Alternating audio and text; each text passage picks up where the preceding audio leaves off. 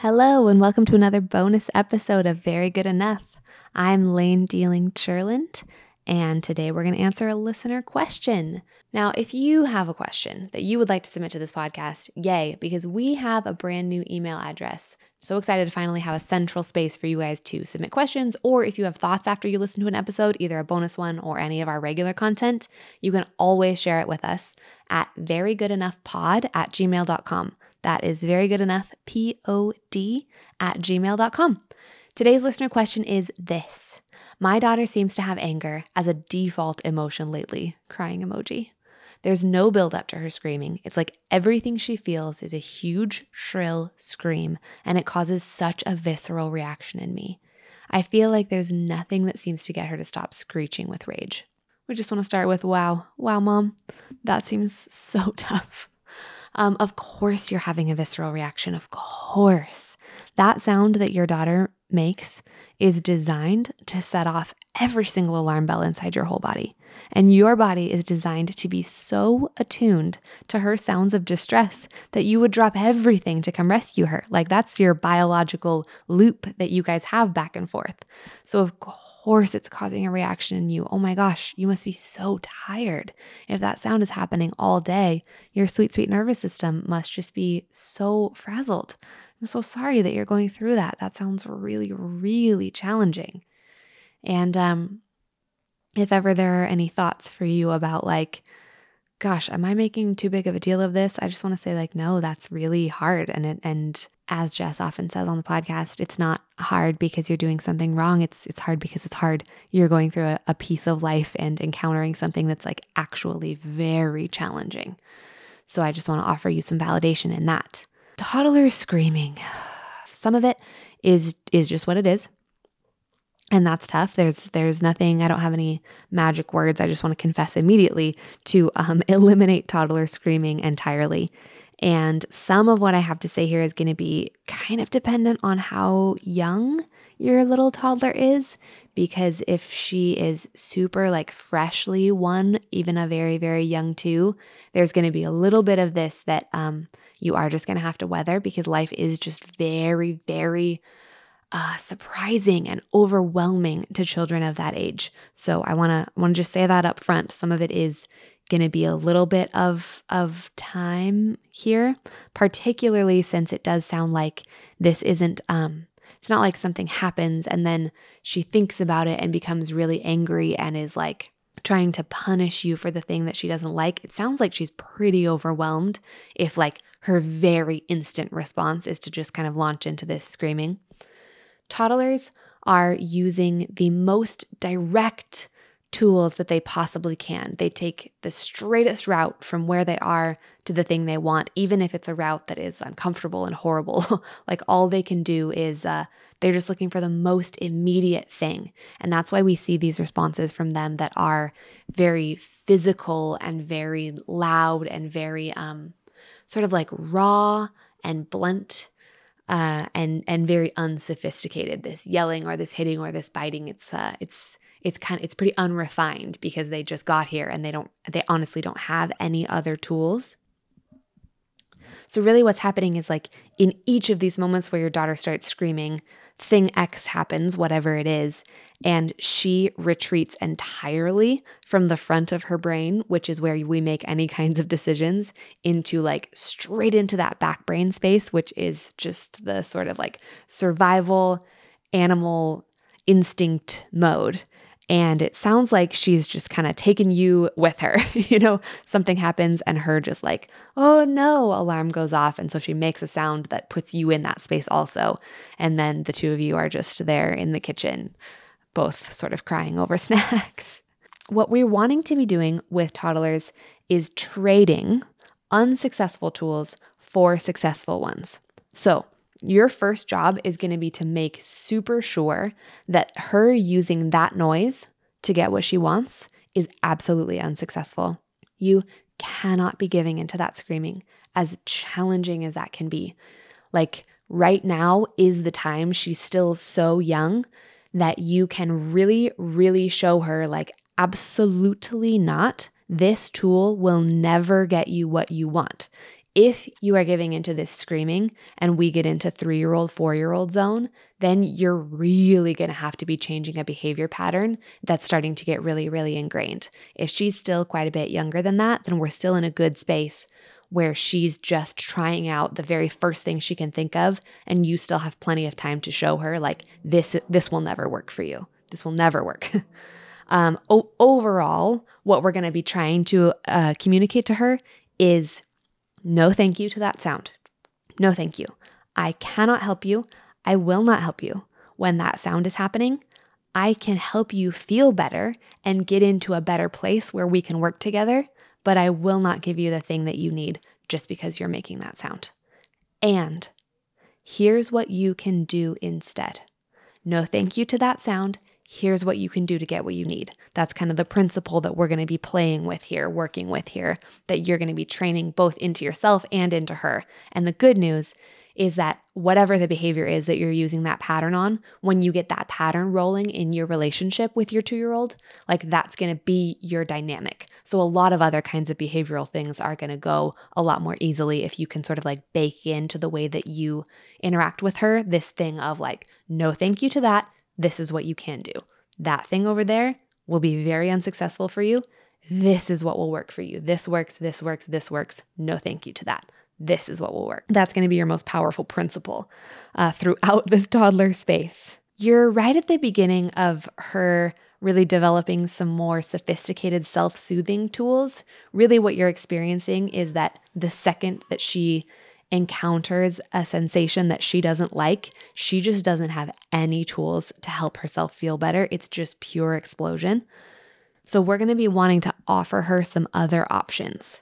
Now, this feeling of like electric rage that comes up inside her, that is a feeling that she's going to have to process. Like we don't have a way to say like, you may not feel upset by the thing you don't like. Like she is going to feel that upset feeling, but we need that feeling to come up and out in a way that is much, much more livable for you and for her. So some other options of things she can do. You can tell her, you can say, I don't like that. She's very welcome to say, I don't like it. You can, when you feel this way, you can go squeeze this pillow. You can squeeze this pillow as tightly as you want and just try to help her get some of that feeling out of her body of like really like, ugh, that like big aggro feeling. Like that feeling is okay. We're redirecting it into something other than just screaming at your precious face, Mom. You can squeeze this pillow. You can push on this wall. You can just push with your whole body, push, get it out. You can hug this little toy if she thinks she feels sad, like hold this baby, squeeze it, get this feeling out if you want to. If she's available to take some breaths, that's a big deal. But sometimes we tell children to take a deep breath and they don't really know how to do that. That's like not a thing that they know how to do. So something that we've practiced at preschool is we used to do what we call hot soup breaths, where you hold your hands together like a little soup bowl and we blow on the soup. We blow all of our air out, all of it, all the air out onto the soup, which forces them then to like take that big deep breath. If they really have blown on that soup, they can blow on their own soup. They can blow on your soup, whatever you want. Some of that is you can be modeling that. It's a way to invite them sort of back toward that front part of their brain so that they're not in that back brain freak out space. You know, hot soup breaths is like, I talk about doing something weird. Sometimes if you can do something that surprises them, it forces them again forward into that brain, that front part of the brain where you actually can work with them on stuff. Because if they're trapped in that back space, they're just freaking out and there's no way to access them. Another one for deep breaths is blowing out candles, like blowing on your fingers as blowing out candles. You got 5 fingers, there are 5 candles. You blow on each one and then you fold a finger down as they blow enough. Just another way to get some oxygen in there. These may or may not be things that you can do right in that immediate moment, but they're tools that you can be offering her throughout the day when she's upset in more minor ways so that she starts practicing them. Or you can try to be offering these things in the moment of the yelling to see if you can kind of like get her attention so that she's sort of jarred out of the yelling and then more interested in practicing something different with you. It's really going to come down to like what her personality is like, what your personality is like. All of these things are just tools of like, I'm going to offer you something different. Do this instead Tell me, say, Mama, I don't like that. Oh, thank you. Thank you for telling me. It's helpful for me to know that you don't like that. I appreciate you using your real voice to tell me that you don't like it. Anything that's not the screaming, you can be really acknowledging that. Thank you so much for letting me know. Wow, thank you for taking your big feelings over there to squeeze that pillow instead of yelling at Mama. I appreciate that. It's really important that her overwhelm does not become your overwhelm. It makes sense that you're feeling this really intense, visceral reaction, but if her big feelings reverberate out through the household and they become everybody else's feelings and they are allowed to like get so big that they ruin the whole entire day, that's actually a pretty scary circumstance for a little child. What they need from us is for us to be bigger than their feelings, in the sense that she can have a big visceral feeling and you can know, like, that's a feeling. That's just inside you. That's not inside me. I don't join you in this level of freak out. I'm going to show you with my response that actually this is like a pretty small thing that we can move through the day together, not to invalidate her feeling about it. Like, we understand that she doesn't like it and it's okay that she's experiencing that big feeling, but you're not joining her in that freak out. You are allowed to actually tell her in your own voice that's calm and low, very different from her screaming voice. No, thank you to this sound, buddy. No, thanks. This is not going to work for you. This doesn't work for me. You may not use this sound. You can just tell her that. Tell her that really clearly and tell her often, oh, no, thank you. I cannot help you when you're screaming like this. When you're ready, come put your hand on my arm. Or when you're ready, come use your words. I'm right here, buddy. Let's take a breath. Let's take a hot soup breath, or whatever the thing is to like help get her out of that freak out space. But go ahead and tell her really overtly, no, thank you to this screaming. No, I'm not going to do this. Come over here and do this other thing with me. No, thank you to that. Come over here and do this thing. I also want to encourage you to try to go upstream about this a little bit and maybe take a couple of days to just collect some data and just try to notice, like, when is this screaming happening? Because I believe you that it's happening all the time, but it's not happening at every second. You know, like there are times that are in between the screaming. And if you're able to do your best to just try and notice, like, really, what times of day are these things happening? What are the things that are causing this screaming? Like, what is she doing? Where is she in the room? Where am I? Who else is around? Is this mostly about toys? Is this mostly about food? Is this mostly about things that affect her body? Like, is she hungry? Are things itchy? Does she need to go to the bathroom? Does she need to be changed? Like, any kind of a pattern that you can find to help get yourself a little bit of insight. Insight is hugely helpful for just like regulating our own emotions, you know, like knowing a little bit more about why this happens and when is going to help you feel a little bit more power in the circumstance. It's also possible that there might be a little bit of exploration that she needs around volume control, especially if she's super young. If this is a 1-year-old or like a pretty fresh 2-year-old, maybe you could try at times that are more peaceful. You guys could go outside or go somewhere where it's going to be a little bit easier and just tell her, like, hey, buddy, you're doing a lot of screaming when you're upset. And for me, that's no thank you. We cannot be doing that. But I love your big, loud voice.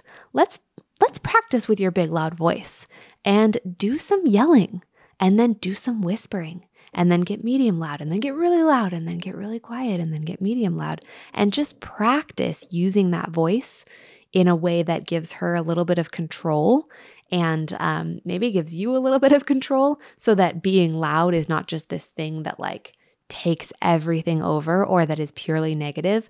Like, some of this might be just some vocal expression going on here.